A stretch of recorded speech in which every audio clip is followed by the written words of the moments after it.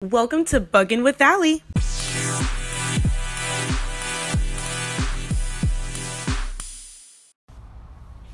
What is up, you guys? It is your girl Allie or Allie Bug, whatever you refer to me as.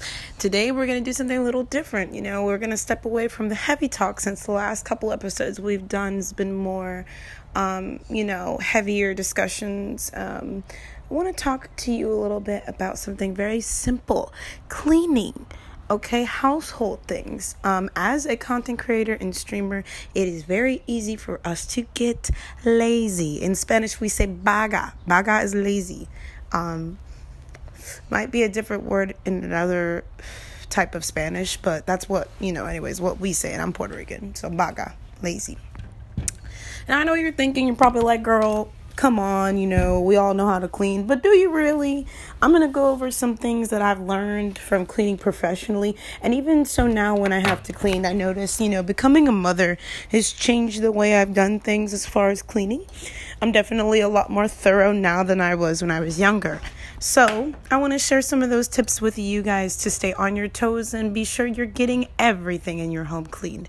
Also going to touch a little bit of base on matching up cleaning days with your laundry days, as well as scheduling your off days to handle IRL issues. So one of the biggest things I come across in my DMs, especially the email that I have set aside for questions, so people actually email me questions, which is nice because I use those questions for different videos, podcasts like this one, and so much more.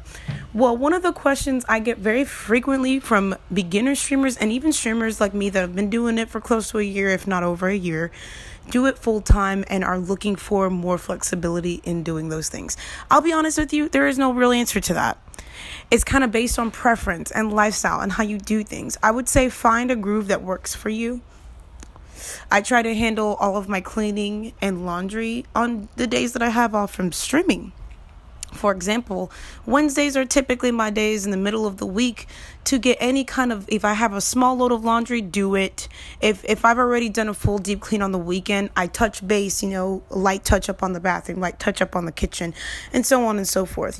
Me being a mixed girl, my hair, cleaning with that. I have scheduled that to be my wash day once a week on Wednesdays. So we're talking about cleaning. It's not just household stuff. It's like, if you're a woman, self-care, men's self-care as well, because you also got to do your thing. You want to schedule that all on your off day. Now, you don't want to overwhelm yourself. So what you do is you break it up. For me, I have 2 off days, but if you have 3, even better, you can spread it out. So say you're, a content creator who,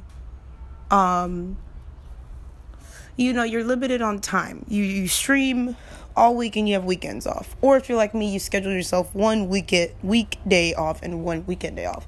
So you want to get all your meetings and so on and so forth done, right? I would say do that in the middle of the week or whenever your off day is on the week.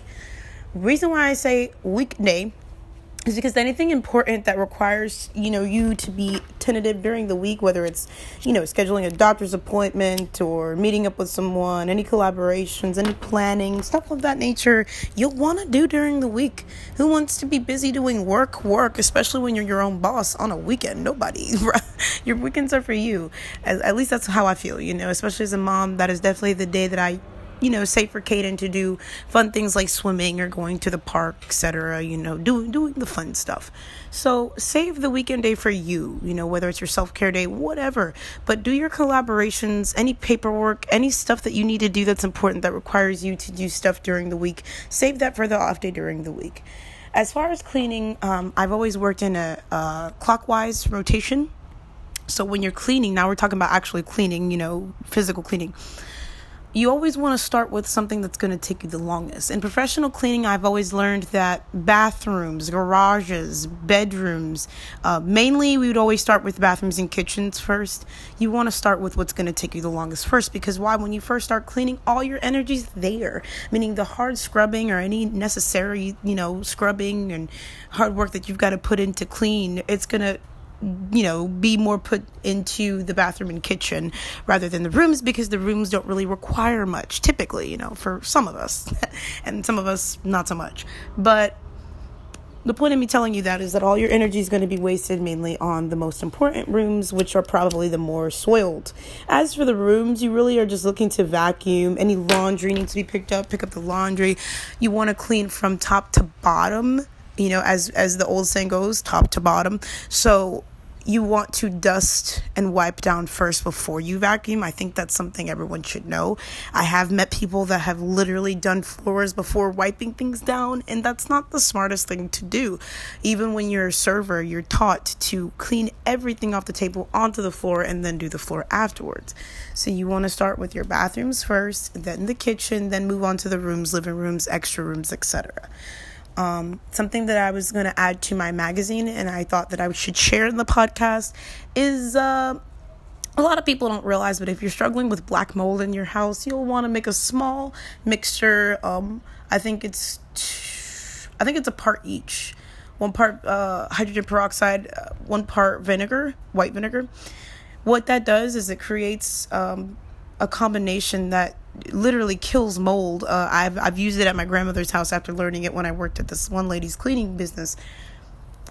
We had a lot of customers that did not like us using bleach and things like that in their home, so we had to come up with more innovative ways to kill mold, because as you know, once you have mold in your bathrooms or kitchen or outside areas, it is hard to get rid of, let alone keep under bay or at bay. So under control is what I was trying to say.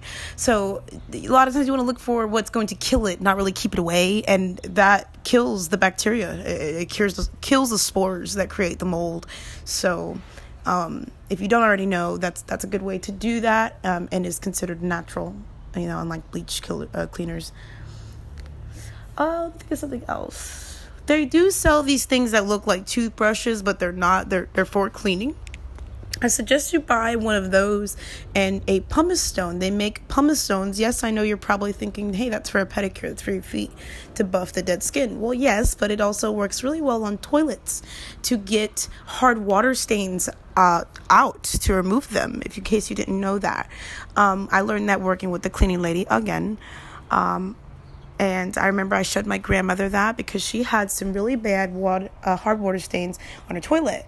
And when I used the pumice stone, after about 3 months, it went completely away, all the marks and scratches that she had previously.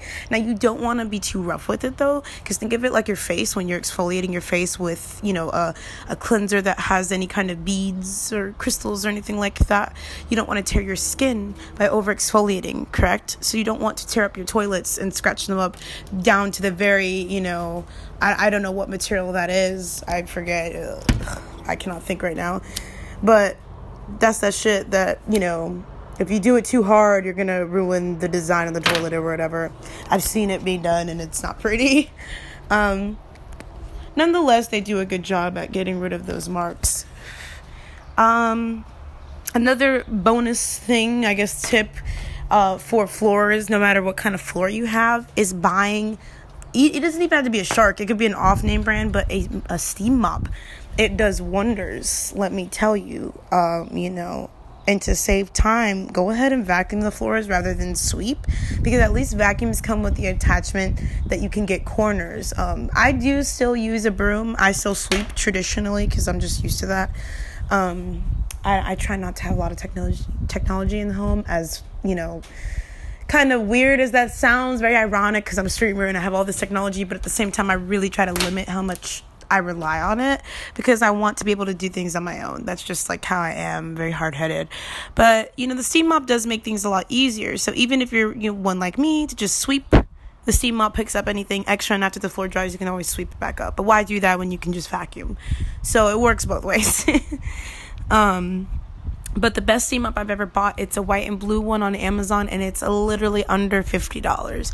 And it, besides, the replaceable little things that you could buy, which are wash and dryable, it is a good investment to have, especially if you're living in a smaller area and you don't have a lot of flooring to cover. It kind of cuts your cleaning time in half, to be honest. A nice little life hack. So a lot of people sometimes, use regular shopping bags for trash bags sometimes, like when you have the little waste baskets in your bathrooms. Walmart actually sells for $1. It's like a pack of 100 bags. So you like 100 bags for $1. So $2, 200 bags, and you don't have to sit there and have a stockpile of a million bags from all these stores and not eat. Or if you're gonna do that, at least invest in a bag holder. My grandma has this neat little it dispenses the bags that you put in it. I would buy that, but if you're just looking for like an alternative, and it's a lot safer for the planet, because they make some of the bags to be like made out of reusable plant fibers. But that's just something I used to do when I had my own business of cleaning as well. I provided my own bags and I cleaned their bathrooms and shit like that.